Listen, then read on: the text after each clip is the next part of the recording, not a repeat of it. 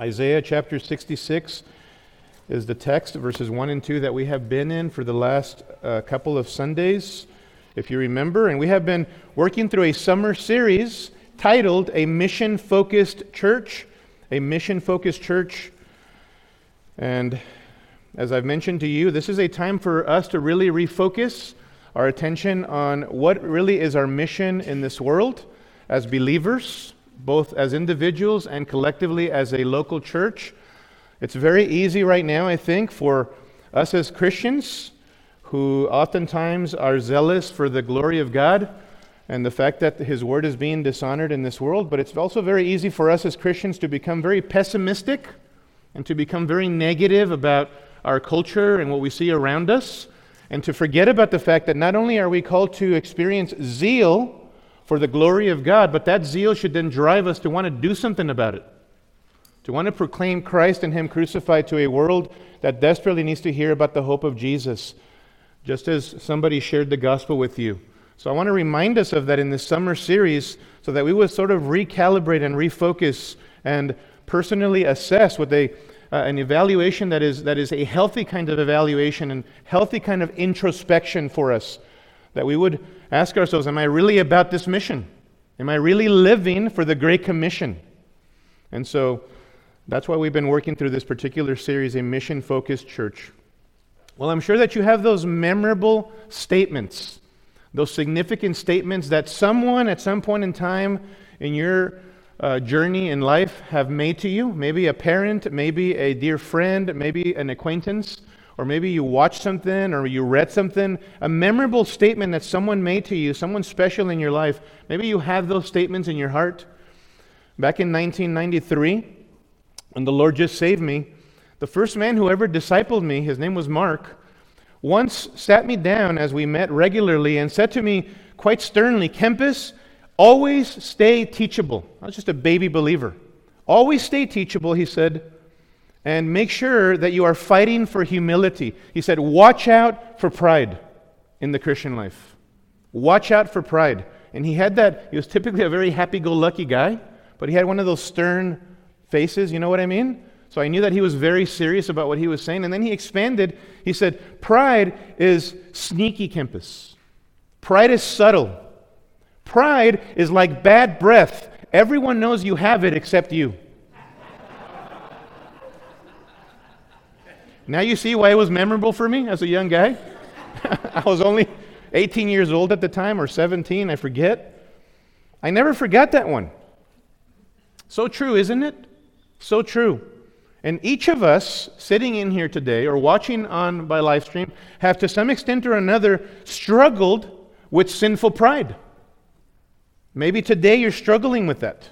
And oftentimes it's hard, it's imperceptible, it's difficult for you to detect. So we need other people, first the Lord through His Word, and then other people to remind us of what we are not seeing in our lives. That's why it's good to be a part of body life and be in small groups so that you might have people speaking into your life and they can tell you about your blind spots that you have in the Christian life and vice versa, right? It's important that you be part of body life because each of us can struggle with pride, the sin of pride. Thus, the importance of what we've been reflecting upon beginning last week, in particular with this sin of pride, right? As you take notes here, and I hope that you're taking notes, we have an outline that we provide for your inside of your bulletin every Sunday morning, so take that out, right? And we provide those for you so that we would be doers of the Word, brethren, so that we would apply the Word. And then in the back of your outline, you actually have personal reflection questions that you can use for just before the Lord individually or in group settings with your family. Dads, as you lead your family, you can utilize these and bring the truth to bear upon your family, and first of all, beginning with yourself. Make sure that you are doing that. So as you've been taking notes, we've already seen that if we're going to carry out our mission faithfully and effectively and fruitfully, we must have the right perspective. This begins with how we view God, and thus we must, this is the first point on your outline, daily contemplate the majesty of God. Daily contemplate the majesty of God. That was in verses 1 through 2a, if you remember. And this contemplation of the majesty of God then leads us to a right view of ourselves, to see ourselves accurately And we emphasize the need, secondly on your outline, to diligently cultivate a heart of humility. To diligently cultivate a heart of humility. And that is in the middle of verse 2. And it's this latter second point that we've been camping out on for a couple of weeks, last week and now today. Well, we've been seeing that the appropriate response to the majesty and the greatness of God, brethren, is that we would have and cultivate a heart of humility. A heart of humility. Consequently, if you're struggling with sinful pride, then you need to return to the Mount Rainier of the majesty of God. Amen? To the greatness of who God is. That's verse 1 and verse 2, the first part of verse 2. This humility then shows itself in our lives in three specific ways. We began to look at this last week. I worded these three ways as questions for you so that we might prayerfully evaluate these before the Lord. Question number 1 was this: in the light of the majesty of God, I asked you, do you have a proper view of yourself? That's question number 1. Do you have an accurate view of yourself? In the middle of verse 2, if you notice, of Isaiah 66, God says, but to this one I will look, to him or her who is humble. To him who is humble. This has to do with the way that you view yourself. It literally refers to a lowly mindset concerning yourself that really drives you to understand and recognize your state of neediness, your state of dependence before the Lord. It's a mindset of lowliness in the light of who God is. And then we are brought very low, right? We said this, that it's not a false sense of humility, this woe is me, poor is me kind of an attitude. It's not that as much as it is a recognition that apart from God, we can't do anything, and thus we need to walk in humble dependence upon the Lord in everything that we do, right? And so in relation to ourselves, we must cultivate a proper view of ourselves. Do you have a right view of yourself in the light of the majesty of God? Second question that we asked, are you humbly contrite over your sin? Are you humbly contrite over your sin? Look in the middle of verse 2 again. But to this one I will look, to him who is humble, and here it is, and contrite of spirit. And contrite of spirit. Contriteness has to do with our relationship to our sin. How we relate to our sin now as believers. And it means many things, but it means also that we take our sin, brethren, seriously. That even though as believers we've been reconciled to God, that there's this ongoing cultivating of humility before the Lord, specifically with regard to our sin. Note in verse 2 that this contriteness is of spirit, right? It's of spirit, which means that you are addressing your sin, listen, at the level of the inner recesses of your heart. This doesn't have anything to do with what other people see on the outside. That matters to some extent, right? But we can all put on a facade, we can all put on a show, but God sees what is going on the inside. He says, cultivate this contriteness of spirit in the inner recesses of who you are. This is cultivated in the place where no one else sees, but God sees. Thomas Watson said that as Christians, we've now entered into a lifetime of repentance, of putting aside sin and putting on righteousness, practically speaking. We no longer love our sin. We no longer live comfortably in our sin. We no longer are those who are giving in to our sin comfortably. We are those who are, by the grace of God and in the power of the Spirit and by the guidance of God's holy word, fighting against our sin. John Owen said, be killing sin or sin will be killing you. That's true. Be killing sin or sin will be killing you. And so if you are diligently cultivating a heart of humility, it's going to show itself in that in relation to yourself, you will have a proper view of yourself. In relation to your sin, you will look to be holy, to be set apart from sin unto God. Third question this morning for us, and we're going to camp out here. Third question is this: are you characterized by humble submission to God's word? Are you characterized by humble submission to God's word? This question really deals with our relationship now to God's word. If the first question had to do with our relationship to ourselves, and the second question had to do with our relationship to our sin, this third question has to do with our relationship to God's word. our understanding of God's Word, the place of God's Word in our lives. This is huge. Look at verse 2. But to this one I will look, to him who is humble and contrite of spirit, and here it is, and who trembles at my word. Pretty straightforward, right? Pretty straightforward. But the question is, what does it mean exactly to tremble at God's word? What does this mean? Well, let me tell you first of all, before we consider what trembling at God's word means, right? It's important to recall what it does not mean. Here's what it does not mean. Ready? For the Christian, for the believer, submission to God's word by means of trembling at God's word does not refer to a slavish type of fear. That's not what it means for the believer. To the slavish type of fear. The type of fear that obeys for fear of punishment, for fear of God's eschatological final end-time judgment. That's not what it means. We understand that for those who have put their trust in the Lord Jesus Christ, Christ has absorbed our punishment on the cross. Amen? We sang about it this morning. And can it be? The glories of the glory of Christ should be a reminder daily for you as a believer. We are secure in Christ. It is finished. It is done. Jesus is enough. He's enough. What the Apostle John wrote in 1 John chapter 4, verse 17 now applies to us.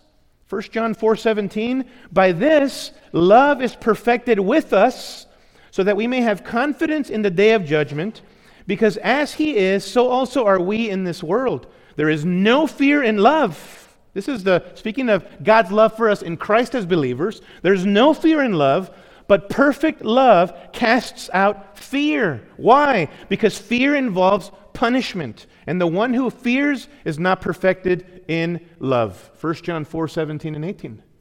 You hear that? God's perfect love in Christ is upon us. God's favor is upon you as a believer. No matter your weaknesses, no matter your lack of performance, you are secure in Him. And so trembling at God's word is different for the believer than fearing God's punishment. Listen, as Christians, there is now a difference between God's fatherly discipline of you as His child and of His sort of punishment and the slavish fear that comes from the anticipation of His divine punishment one day when we face God at the great white throne judgment for those who are unbelievers. It's very different. There's a difference between God's fatherly discipline and this type of slavish fear of divine punishment as His enemies before we came to Christ. And so as a Christian, God will give you a spiritual fatherly spanking often, doesn't He? And He's done that to me many times. He'll do that because He's our dad and He loves us. Hebrews chapter 12 speaks of this, right? Discipline from our Father may not always feel very pleasant, but it yields the peaceful fruit of righteousness for those who submit to His fatherly discipline. God will do that toward you as a believer, as His child, but He's not going to damn you to hell if you are in Christ. Here's a second thing that trembling is not. Trembling is also not speaking of a duty-driven type of fear. Not only of a slavish kind of fear, but a duty-driven type of fear. The type of fear that obeys out of mere obligation and duty, although there is an element of that, right? We don't always feel like doing the right thing. We don't always feel like obeying God. Should we obey God even so? Yes, and then we should repent of not feeling like doing it, right? We repent at the heart level. I should desire. It should be a loving obedience, a grateful obedience, a joyful obedience, a delightful obedience. So we should repent of having this duty-driven type of obedience, but that's not what trembling is speaking of, this duty-driven type of fear. We should obey. But now, God wants more. He wants hearts of gratitude and love and appreciation. 1 John chapter 5 and verse 3 says this, for this is the love of God, that we keep His commandments, and His commandments, ready for this, are not burdensome. His commandments are not burdensome. That's 1 John 5:3. You hear that? Now God's commandments are our delight as Christians. Why? Because we know that our Father loves us, that He sent His Son Jesus into the world to die for our sins. And if He has done that for us, then every other gift, James chapter 1, verse 17, every good and perfect gift comes down from the Father of lights, with whom there is no variation or shifting shadow. Remember that verse? Every gift that God our Father gives us is a good gift. Therefore, His commandments are not burdensome. And so trembling is also not speaking of a duty-driven type of fear or a slavish type of fear. By the way, what I just said concerning you as a Christian does not apply to you if you're not a believer this morning. And I want you to think about this. What I just said concerning trembling applies only to you if you are a follower of Jesus. What trembling is not. Conversely, if you have not surrendered your life to Christ, the opposite is true. You have every reason to fear, my friend.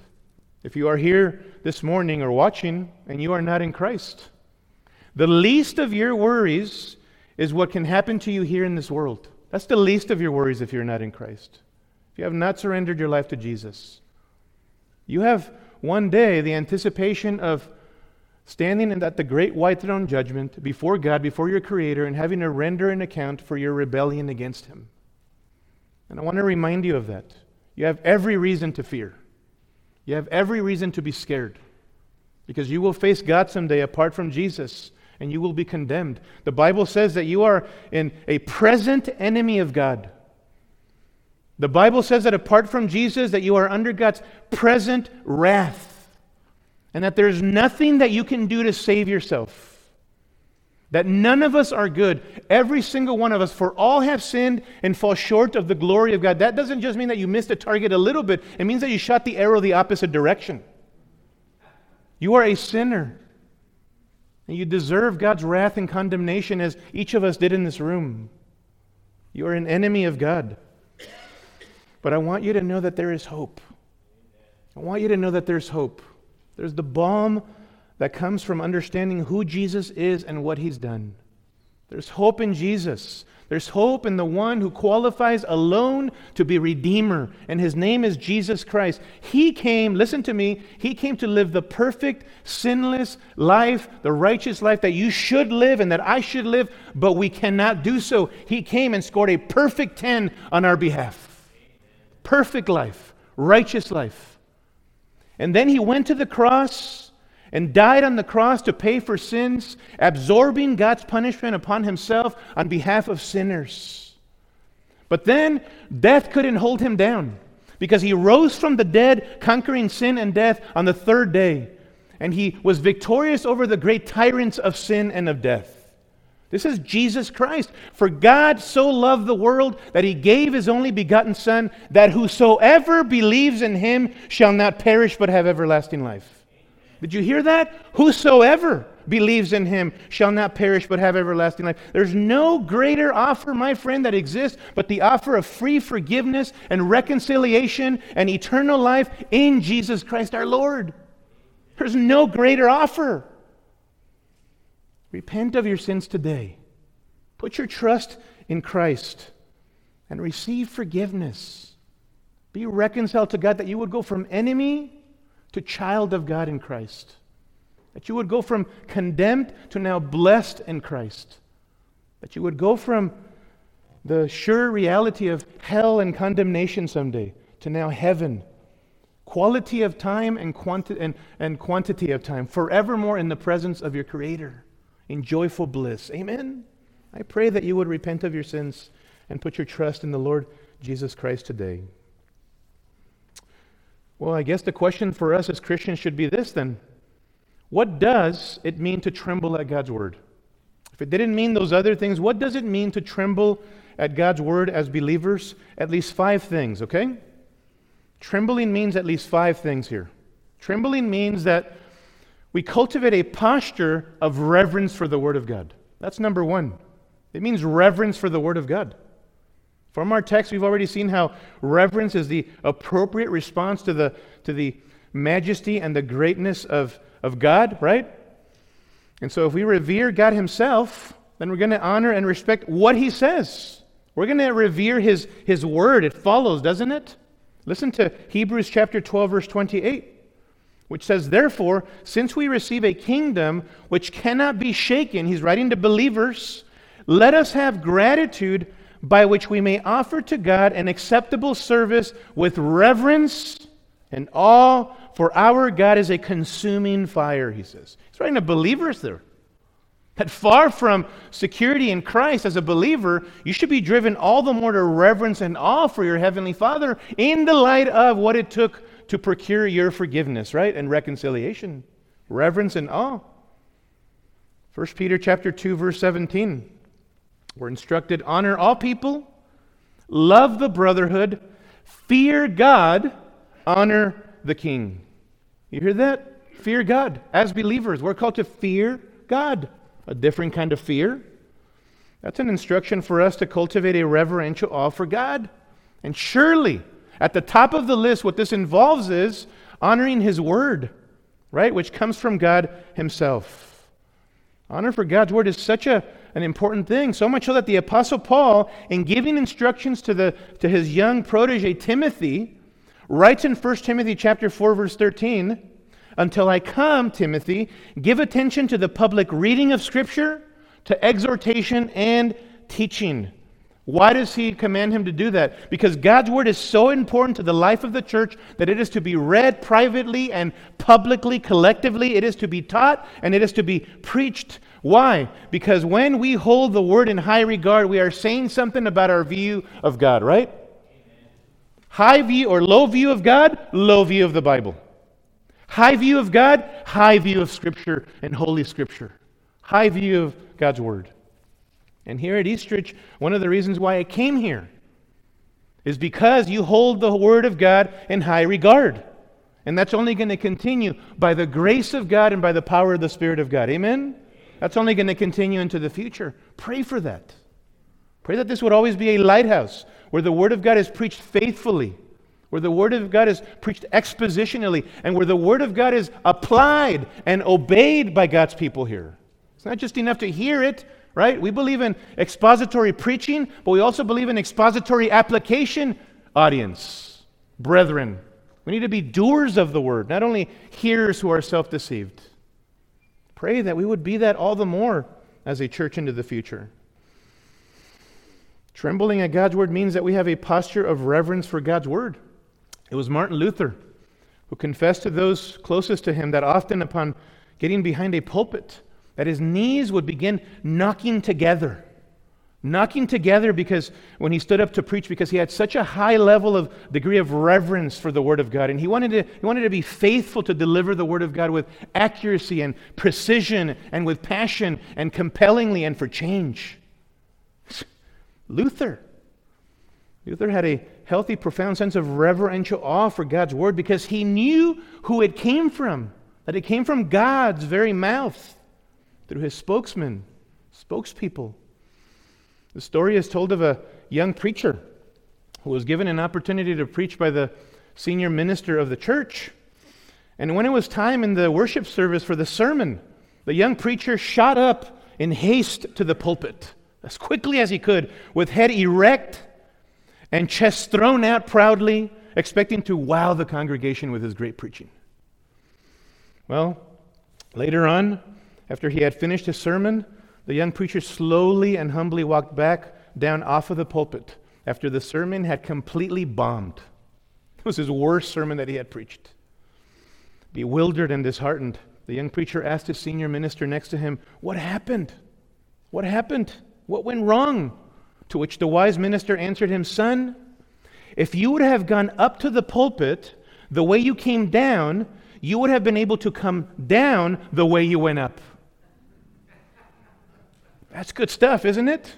What a lesson. What a lesson about humility. In other words, if you would have gone up to preach with a humble, dependent attitude, then God would have blessed and honored that preaching.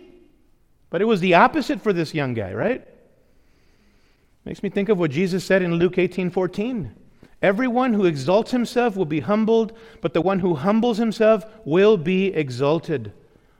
Brethren, there are two types of people in this world. Those who humble themselves and those who are humbled by an almighty God. And one day, by the way, At the great white throne judgment, those who have not humbled themselves will be broken at the knees, and they will have to bow to King Jesus. They will be humbled if they don't humble themselves in this lifetime. There are only two types of people. Which one would you rather be? Which one would you rather be?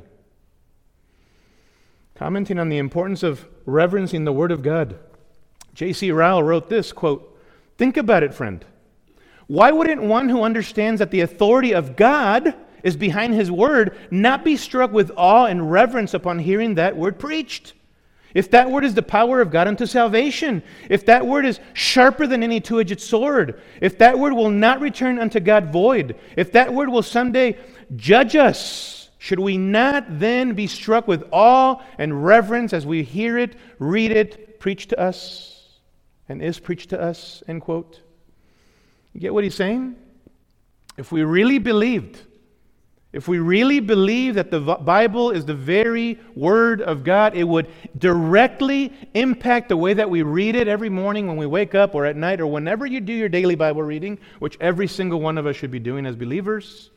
Whenever you read it, when you hear it, when you respond to it, you would have a sense of reverence and awe. If you really believe that this is God's Word, you would fight for that by God's grace and respond in loving obedience to it. May I ask you this morning, brethren, do you possess a healthy posture of reverence for God's Word? Do you hold Scripture in high regard? You ask, Pastor Kempis, how do I gauge my level of reverence for God's Word? Well, let me ask you, what's your heart like each day when you read it, when you open up your Bible, you crack into this beautiful book and you open it up? What's your attitude like? Is it like the psalmist? Open my eyes that I may behold wonderful things from your law, Father. Open my eyes. Minister to my heart.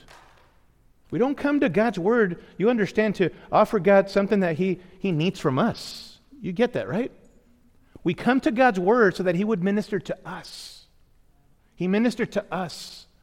He pours the fresh water into the well of our hearts, so that then in response, and our affections are moved, we now respond in worship and adoration and service and obedience. What's your attitude like when you open up God's Word? Let me ask you this, for corporate worship, what's your preparation like for Sunday worship look like? On Saturday nights, do you go to bed at a good time so that you're not falling asleep when Pastor Kempis is preaching, right? So that you get up at a good time on Sunday morning and be alert? Do you get up on Sunday and do everything you need to do to get here on time, to prepare your heart? Husbands, this is where you and I, especially if you're a young father, where you can jump in and actually help your wife out with this. All week long, generally speaking, your wife is taking care of the kiddos, young or older. There are burdens that your wife carries throughout the week as the matriarch of your home environment. And on Sunday mornings, you know what you can do for her? Why don't you be the one to get up and make breakfast? Moms, does that help you out when the dads make breakfast? That's huge, isn't it? All the screaming toddlers running around all over the place, right? How about you change the diapers on Sunday morning? How about you make sure that the kids line up their clothes on Saturday night to make sure that everybody's prepared for you to go to worship on Sunday morning, right? Because Satan doesn't want us to come and worship. Have you ever seen families the way that they come out of their cars on Sunday mornings? I've been a pastor for many years, and I'll tell you right now, those are the worst times. Even for us it was. Man, it's like everybody's picking a bone to fight with everybody about. Things that weren't a big issue during the week become a massive issue on Sunday mornings. What's the matter with us? I'll tell you, Satan doesn't want us to come in and worship the Lord in spirit and in truth, right? Not Him, the Lord in spirit and in truth. So how do you prepare for Sunday morning worship? What's your attitude right now as you listen to God's Word? Is your attitude when you listen, this is a message from God to me. God is speaking to me. God has His finger on my chest right now, and He is directly dealing and doing business with me right now. Is that your attitude toward God's Word? Hebrews chapter 4, verse 12 says, "For the Word of God is living and active and sharper than any two-edged sword, and piercing as far as the division of soul and spirit, of both joints and marrow, and able to judge the thoughts and intentions of the heart." And there is no creature hidden from His sight, but all things are open and laid bare to the eyes of Him, God, with whom we have to do. The Word of God, brethren, it searches the soul, doesn't it? The Word of God, it grabs a hold of you and it doesn't let you go. This book is alive, isn't it? It's living and active. It's not a dead book of human tradition. God works powerfully and mightily through this message here. That reveals Him. Do you reverence God's Word? C.H. Spurgeon once said, "Tremble. Tremble at the searching power of God's Word. Do you never come into this place and sit down in the pew and say, 'Lord, grant that Thy Word may search me and try me, that I may not be deceived'? Certain people must always have sweets and comforts, but God's wise children do not wish for these in undue measure. Daily bread we ask for, not daily sugar," end quote. I like that. I like that. And so mark it. Trembling means that we cultivate a posture of reverence for God's Word. Second, trembling also means that we delight in God's Word. That we delight in God's Word. That we enjoy it, that we relish it, that we feast in God's Word, brethren, that we taste and see that the Lord is good. You know, during COVID, one of the horrible things that happened for many of us who got COVID, I don't know if this happened to you, is that you lost your taste. How many of you had that happen? Yeah, my poor wife lost it for months. Nothing worse than not being able to delight in the taste of food, right? You know, that's some of us here today in the spiritual realm. You have spiritual COVID. You are not tasting and delighting in the Word of God. You're just going through the motions, just clocking in and out of your times in God's Word. You're not really fellowshipping and communing with Him. Are you tasting to see that the Lord is good? Are you savoring the Word of God? Psalm 34 verse 8 says that. Taste and see that the Lord is good. But you see, the problem with many of us is that we are not truly tasting. We're not delighting in God's Word, brethren. Consequently, we're malnourished and spiritually famished as believers. We're not feasting on the Word of God. We're snacking. We're dabbling here and there in the daily bread or the daily crumb or whatever. We're not savoring and digesting God's Word. Some of you aren't even in Bible studies, in small groups, where the Word of God is being wrestled with, and believers are talking about the Word of God with one another and talking about the implications and application from God's Word. You think that Sunday morning is sufficient for you, and it isn't. I'm just telling you right now. I'm just telling you. 45 minutes of hearing a ranting Mexican preacher, right, is not going to be sufficient as far as your dieting of God's Word. You need to be getting into the Word every single day. You need to be in a small group. You need to be meeting with others informally, inviting people into your home and going to people's home and wrestling, you men with other men, and ladies spending time with other women, especially those who are older than you and more mature than you. Being discipled and speaking the truth in love to one another. It's more than just Sunday morning, though Sunday morning is absolutely the main event, and you better be here, right? To worship with your brethren. Are you savoring and delighting in the Word of God? We need to be like the prophet Jeremiah, brethren. Remember the weeping prophet? When he says in Jeremiah 15:16, "Your words, God, your words were found, and I ate them." Yummy. Your words were found and I ate them, and your words became for me a joy and the delight of my heart. In Ezekiel chapter 3 verse 1, God says to his prophet Ezekiel, "Son of man, eat what you find. Eat this scroll," speaking of God's Word, "and speak to the house of Israel." So I opened my mouth and he fed me this scroll. He said to me, "Son of man, feed your stomach and fill your body with the scroll which I am giving you." Then I ate it, and it was sweet as honey to my mouth. I love that passage right there. That sends a message to us, doesn't it? About the value and the savoring of God's Word and the need to delight in the Word of God. The psalmist says exuberantly in Psalm 119, verse 103, "How sweet are your words to my taste. Yes, sweeter than honey to my mouth." Psalm 19 verse 10 speaks of God's Word as being more desirable than gold, yes, than much fine gold, sweeter also than honey and the drippings of the honeycomb. Boy, the Word of God is tasty, brethren, isn't it? It's delightful. Now let me ask you, as you do your Bible reading, are you delighting in it? Because it's not just enough to read it. Are you memorizing it? Are you meditating upon it? Are you relishing in what you're reading? Are you fellowshipping with the triune God of the universe, right? The Word of God reveals the person of God, the triune person of God, the God of the Bible, and His Son Jesus Christ, and the power of the Spirit. Are you communing with Him? And might I add, those who delight in God's Word, live it. Are you applying it? Are you appropriating it to your life? You say, but Pastor Kempis, what if I don't desire it?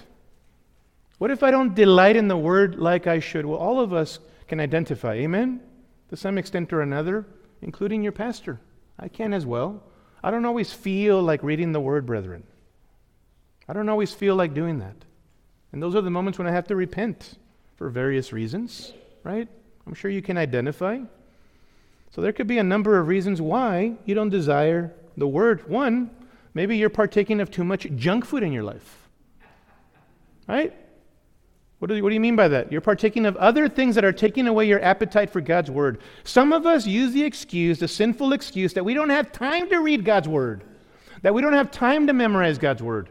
But you sure have a lot of time to be on your iPhone all day long. We watch you on social media, right? Is the iPhone the problem, by the way? No. Our hearts are the problem.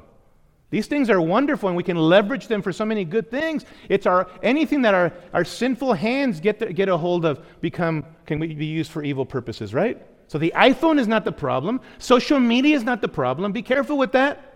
Don't be legalistic. Going beyond what stands written. It's our hearts that are the problem. And so many of us make the excuse that we don't have time to delight in God's Word, and yet we're always on social media. You're always on your iPhones. We have a whole generation of kids growing up in homes where the one thing that they will remember more than anything else is the top of their parents' heads. Looking down on their iPhones instead of engaging them and training their children. Ignoring them. Be careful with that, parents. Be careful with that. And each of us have erred to some extent or another in that regard, haven't we? Haven't we? Secondly, not only too much junk food in your life, but maybe you're coddling known unrepentant sin in your life. That's a second reason why maybe you don't delight in God's Word. You don't have a hunger for God's Word. Listen to me. Secret, unconfessed sin will quench your spiritual appetite for God's Word. That's why 1 Peter chapter 2, verse 1 instructs us this way. Therefore, putting aside all malice and all deceit and all hypocrisy, implied all envy and all slanders. There's the condition right there for having an appetite for the Word of God, right? Put aside, like dirty clothing, put aside these sins. And if He's commanding us to do that, that means that we have the power as believers to do it, right? God doesn't command us to do anything that He hasn't given us the grace and the power of the Spirit to be able to accomplish. That's the condition. And then He says, like newborn babes, long for the pure milk of the Word, so that by it you may grow in respect to salvation. Deal with your sin. If you want hunger for the Word of God, deal swiftly and definitively with your sin. Confess it to God and to others who you love and trust and who love you, and you know they are for you. Deal with it. And then perhaps you will have hunger for the Word of God. The pathway, brethren, the pathway to Christ-exalting change is humble repentance. The pathway to Christ-exalting change is humble repentance in your life, even as a believer. Third, here's another spiritual appetite deflator. It's when we live in a state of bitterness toward other people. If you live in a state of ongoing, broken, unreconciled relationships, be they in your home, in the church, or other, remember what Jesus said, right? Matthew chapter 5, verse 21, you have heard that the ancients were told, you shall not commit murder, you shall not commit murder, you shall not do many things. He says, I say to you that everyone who is angry with his brother shall be guilty before the court, and whoever says to his brother, you good for nothing, shall be guilty before the Supreme Court, and whoever says to his brother, you fool, shall be guilty enough to go into the fiery hell. Therefore, if you are presenting your offering at the altar, and there remember that your brother has something against you, leave your offering there before the altar and go, first be reconciled to your brother, and then come and present your offering. Sobering words, right? Sobering words. Because we oftentimes, brethren, draw this false dichotomy between our vertical relationship with God as believers and how we treat other people in our lives. But God cares about how we treat one another. Don't ever fool yourself into thinking that you can exist continually in an unrepentant way with strained relationships in your life, unreconciled with certain believers, duking it out with your spouse, duking it out with your kids, duking it out with your parents, or with other brethren, and you're going to have a thriving vertical relationship with God. You're fooling yourself. That's a contradiction. That's inconsistent with Scripture. Be a go-getter and initiate reconciliation. Make things right, and perhaps your hunger for God's Word will increase. Remember Romans 12:18? As far as it depends on you, be at peace with all men. Remember that? Romans 12:18. Third, trembling means that we obey God's Word. Trembling means that we obey God's Word. Obedience really completes the circle of a right response to the Word of God, right? Obeying God's Word. I'm not going to expand on this too much, as we've already talked about it a little bit. But if you're cultivating humility, brethren, then it's going to show itself in your submission to the Word of God by means of obeying the Word of God. I've been told in the past, as a minister of the gospel, by people in counseling or whatever, or in evangelism, hey, all I know is that I love Jesus. That's all I know. In other words, get off my back. Right? I love Jesus, get off my back. Right? Telling us to go do things is legalism. I've been told that many times. You know what my answer then is to them? What did Jesus say in John 14:15? If you love me, you will keep my commandments. Keep there is equivalent to obeying, to doing what God says, right? Lots of people talking a lot about loving Jesus, but not living what Jesus told us to live out. Not following after Jesus. John 14:23. If anyone loves me, he will keep my word, and my Father will love him, and we will come and make our abode with him. Couldn't be more crystal clear, right? If you are a follower of Jesus and you say you love Jesus, you will do what Jesus says. Jesus is boss, brethren. Jesus is boss. He is Lord. He is boss. Trembling, fourthly, means trusting in God's word. Trembling means trusting in God's word. In other words, you take God at His word. You rest and you rely upon His sure promises. That if God's word says, I will never leave you nor forsake you, guess what? He's going to come through for you, isn't He? If He says that I'm going to provide for you, I'm going to protect you, then He really means it. Bank on it. Live out the implications of that wonderful reality. If trembling means something, it's that we rely upon God's word. We take God for what He says and we obey it and we respond to it. Proverbs 3:5, trust in the Lord with all your heart. And do not lean on your own understanding. In all your ways acknowledge Him, and He will make your path straight. Do not be wise in your own eyes. Fear the Lord and turn away from evil. Psalm 37, verse 5. Commit your way to the Lord. Trust also in Him, and He will do it. See, trust. Trembling means that we trust in God's word.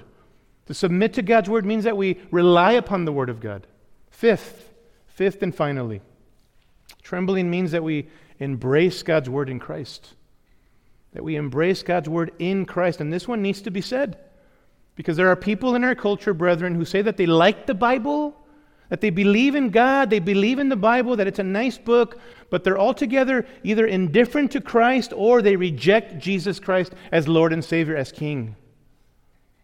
They have never bowed the knee to Jesus. But if you're truly a trembler, if you're one who is submitted to the Word of God, then you will embrace the one to whom the Word ultimately points to, right? The Word made flesh, His name is Jesus. Amen? And thus to sincerely tremble and to sincerely submit to God's word is to repent of your sins. And that's not just some empty, false profession. That's not speaking of some intellectual assent to some set of facts. No. Remember James 2:19 warns us about this, that the demons also believe and shudder, it says. The demons also have this false sense of understanding the facts, but they don't repent. They don't turn from their sin, right? And so repentance is a humble turning from your sin, acknowledging it as an offense against a holy and just God, pleading for His grace and mercy upon you, a sinner. To sincerely tremble, brethren, at God's word is to transfer trust from yourself to the Lord Jesus Christ alone. That He is your dependence. He is the source of your joy. He is the basis of your security. You must see your sin if you are to savor the one and only Savior, the Lord Jesus Christ, right? Would you say today in the quietness of your heart, brother, sister, would you say before the Lord that you are characterized by submission to Christ and to His Word? That really your question for major decision making in your life, ministry in the church, decision making about the future is, well, what does God's Word say? What does God want me to do? What are the principles that inform this particular decision that I'm about to make? Is that what you ask yourself? Or is it, well, that's going to be better for my possessions. That's going to be better property for me. That's going to be a better situation for me for whatever worldly reason. Or is it the kingdom of God, right, and His and God's riches? Those are the things that are driving me and motivating my decision making. Are you characterized by submission to the Word of God? Right? Humble people say with John the Baptist, He, Christ, must increase, and I must what? Decrease. Well, next week we're going to take a little break. I want you to know and do a special Father's Day message. So make sure that you guys are here for that. And then we'll continue our series 2 weeks from today on the right purpose for why we are here. We've talked about the right perspective. We're going to talk about the right purpose for why we are here. And I hope that it will be an encouragement to you. Amen? Let's pray. Father, thank you for your word, how desperately we need people today. Our gracious Father, who tremble at your word, who take your word seriously. We need believers, a new generation of Christians who are resolved to, Father, be used for the exaltation of your Son all the more. Help us to be sensitive to your word and to be doers of your word, submitted to everything that Jesus our Lord has to say to us. In Jesus' name, amen.